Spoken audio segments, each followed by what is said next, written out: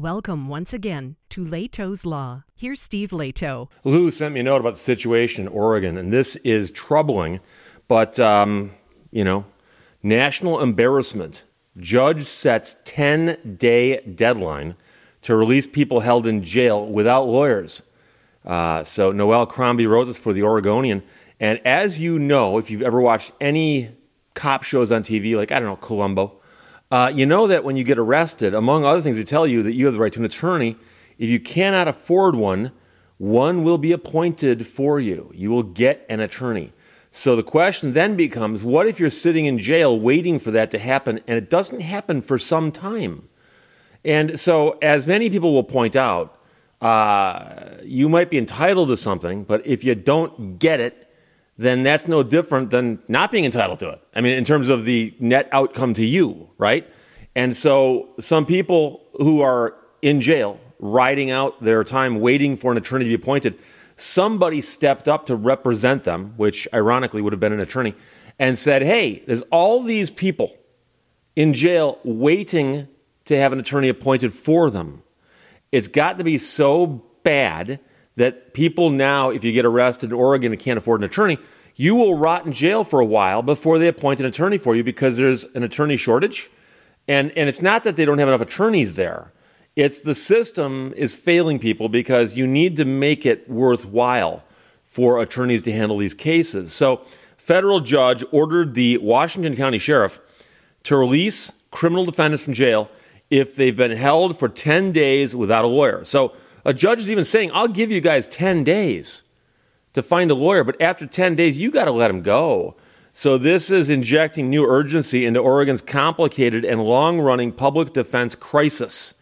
As of this week, more than 2,500 defendants across the state are stranded without lawyers, many of them sitting in jail. That number includes 164 who are in jail without lawyers, according to the Oregon Judicial Department. Now, there are other stories that led to this, one of which is that it was 5 people accused of crimes who filed the claim in federal court asking for their cases to be dismissed because none of them have been appointed lawyers. And interestingly, the lawsuits filed in federal court, I believe many of these people are facing state court charges. But it's federal court where you bring a habeas corpus action. And habeas corpus action is where you petition a federal court and say, I'm being jailed by the state authorities wrongly. They're holding me for some illegal purpose or there's something illegal about my detention. So no one's going to question that they've got the right to arrest people accused of crimes. But they can't just arrest you, throw you in jail and say, we'll get to you when we get to you, and we'll get you an attorney later on when we get you an attorney. So the petitions in this case cited the long-simmering public defense crisis that so far has left 2,000 people, now 2,500, charged with crimes but without lawyers, including, at the time of this other article, 310 in jail awaiting trial, according to the latest data. So the numbers fluctuating all over the place. And part of the problem is that Oregon does not have the money to pay the lawyers enough to retain them. And so you can't get lawyers to work for free. Now, you could create a department that has a bunch of lawyers in it and assign them these jobs, but you have to pay them enough to want to join that department as their employer. And so another article that was written, again, this one was by Amy Green, again at the Oregonian, says that a decade after graduating in their top for class at Lewis and Clark Law School and starting a career as a public defender in Hillsborough, one woman is overcome with financial worry because she hasn't been able to pay down any of the principal from her law school loans.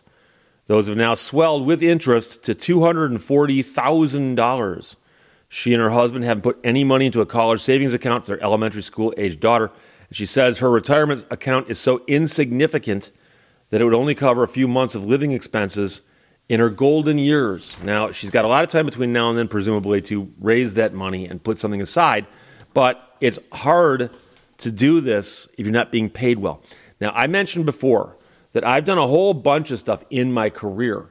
And early on in my career, I'd been an attorney for about 3 years, and I went solo. I was working by myself, for myself, just put the shingle out and see who knocks on the door.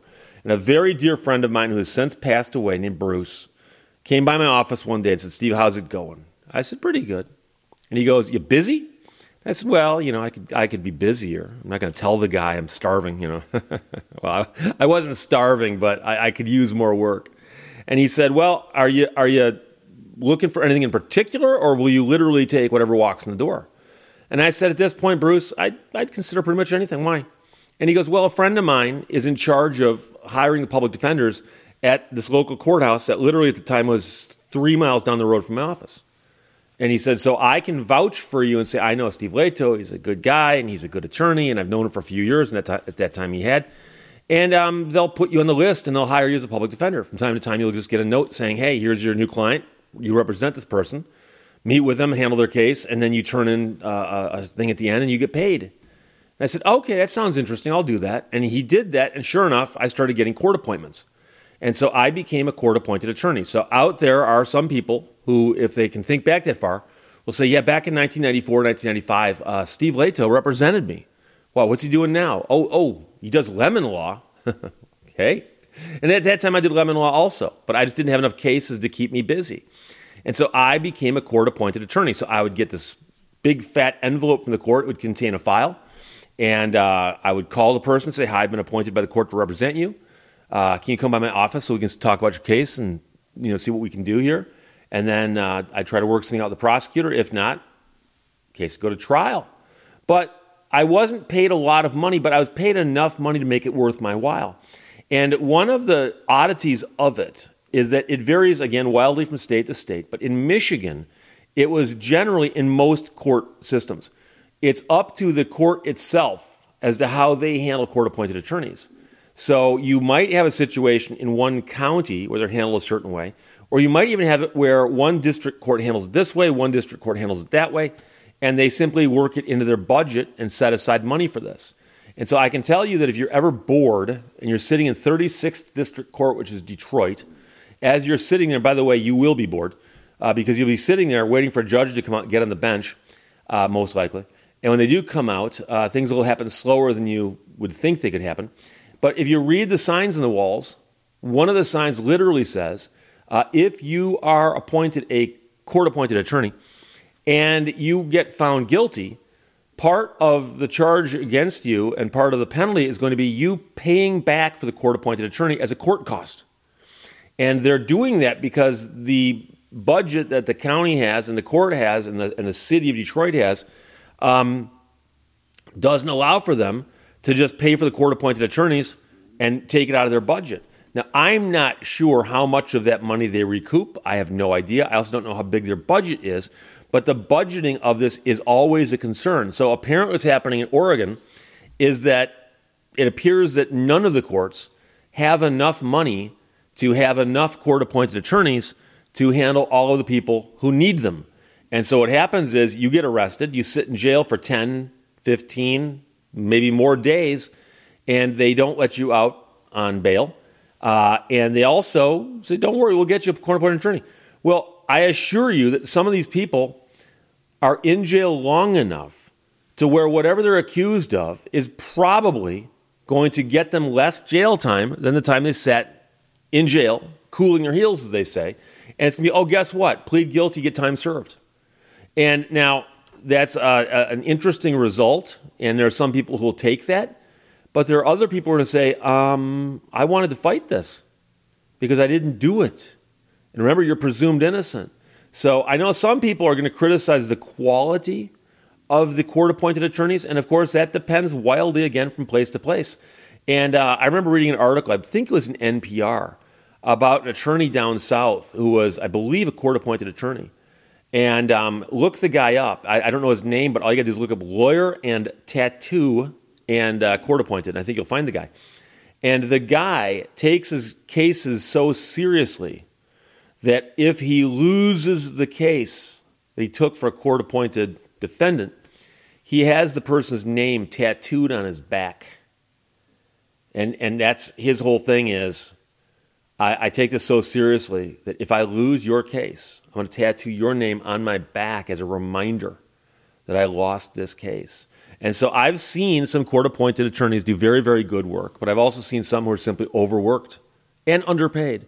And I've also talked to people who said, Steve, you talked about court-appointed attorneys, and where I am, I had a case that I thought, well, I can't afford an attorney, and they said, they'll appoint me once. I said, I'll take the court-appointed attorney. So I got notified to be in court one particular day, and they said, here's your attorney's name, and I called a bunch of times, never got through to anybody. So I showed up in court, and I'm sitting there, and I realized there's the prosecutor's table over there and the defense table over there. There's just one person sitting there with a mountain of files. What are the odds my file's among that mountain? So I walked over and said, hi, my name is so-and-so. And they said, oh, yeah, glad you're here. Hang on. They dug through. Oh, pulled a file out. Is this you? Yes, that's me. They opened it up, obviously, for the first time, and said, you are charged with this. Would you plead to this? Would you like to hear if I did it or not? And so that does happen a lot. And again, I'm going to apologize on behalf of lawyers everywhere for the fact that that does happen. But it's not really that lawyer's fault, because if you look at the mountain of files they got, it would take them a month to go through all of them and figure them all out. But the problem is that's today's pile. Tomorrow is another pile. And so that is a problem with the system itself. And so if you go back to the earliest days when they decided to say, yes, you are entitled to a lawyer, and, by the way, it's a case called Gideon versus Wainwright, and we're going to let you know that when you get arrested. It's going to be among the Miranda warning. Various things said in the Miranda warning, it's going to be in there. Okay? So everyone sees the person being told this. They're stuck in the back of the car, and then the credits roll. So most everything we learn about the law, we learn from TV. And so people go, oh, okay. They assume the next chapter is a person sitting down with their lawyer talking about their case. And it turns out in Oregon that is certainly not true. And it's not true in a lot of other places either. So it's unfortunate, but a federal judge, has called it a national embarrassment and has told the state, if you hold somebody without a lawyer for 10 days, you got to let them out. Now, you can still charge them, you can still try them, but you can't hold them indefinitely until you get around to finding a lawyer for them. That's not how this works. So, Lou, thanks for sending it. That's a great series of articles. Noelle Crombie and Amy Green wrote those for the Oregonian. We'll see what happens because they've got to fix their system. Questions or comments, put them below those. Talk to you later. Bye-bye. Thank you for watching Leto's Law. I, for one, welcome our new insect overlords.